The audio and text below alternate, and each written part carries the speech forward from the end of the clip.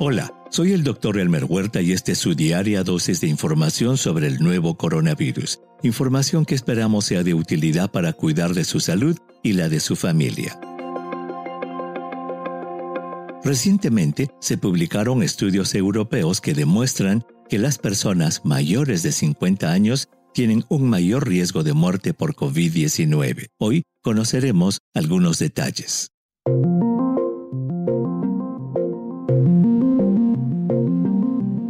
Uno de los conceptos más importantes en salud pública es el de la tasa de letalidad de una enfermedad, la cual se define como el porcentaje de personas que sufren de una enfermedad y mueren a causa de ella. Imaginemos que de cada 100 casos confirmados de una enfermedad A, mueren 80. Decimos entonces que la tasa de letalidad de esa enfermedad es del 80%. Comparemos ese ejemplo con el de una enfermedad B, en la que 1 de cada 100 personas que la sufren muere. En este caso, decimos que la tasa de letalidad es del 1%. Sin duda que además de conocer las condiciones que determinan por qué una enfermedad tiene una tasa de letalidad más alta o baja que otra, es importante conocer las características de las personas que tienen mayor susceptibilidad de morir por esa enfermedad. Al respecto, además de saber que la tasa de letalidad del COVID-19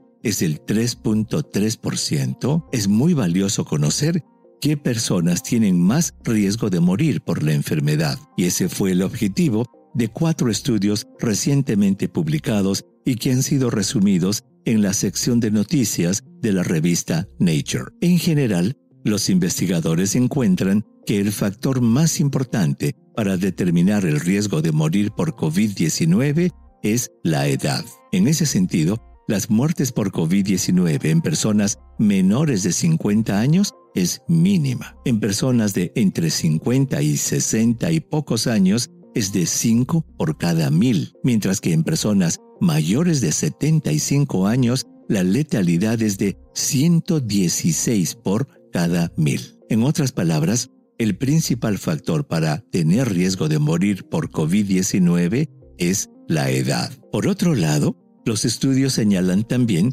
que los hombres tienen el doble de riesgo de morir por COVID-19 que las mujeres. El economista Andrew Levin, citado en el artículo, ha estimado que después de contraer COVID-19, una persona de 60 años tiene 50 veces más probabilidades de morir por la enfermedad que por conducir un automóvil y morir en un accidente de tránsito. El artículo pone atención en las diferentes tasas de letalidad entre los países.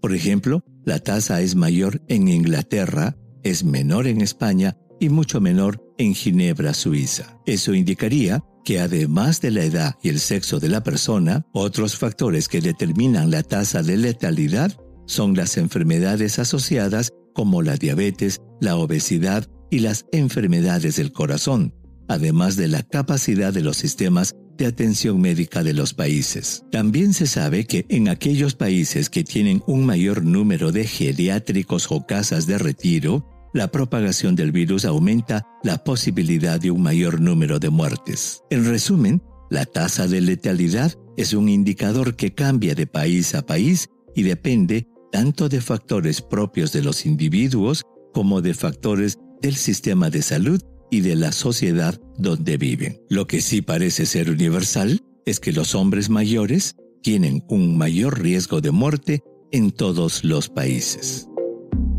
Envíeme sus preguntas por Twitter. Intentaremos responderlas en nuestros próximos episodios. Pueden encontrarme en @Dr. Huerta. Y si cree que este podcast es útil, ayude a otros a encontrarlo, calificándolo y revisándolo en su aplicación de podcast favorita. Volveremos mañana, así que asegúrese de suscribirse para obtener el último episodio en su cuenta. Y para obtener la información más actualizada, siempre puede dirigirse a cnnespañol.com. Gracias por su atención. Chao.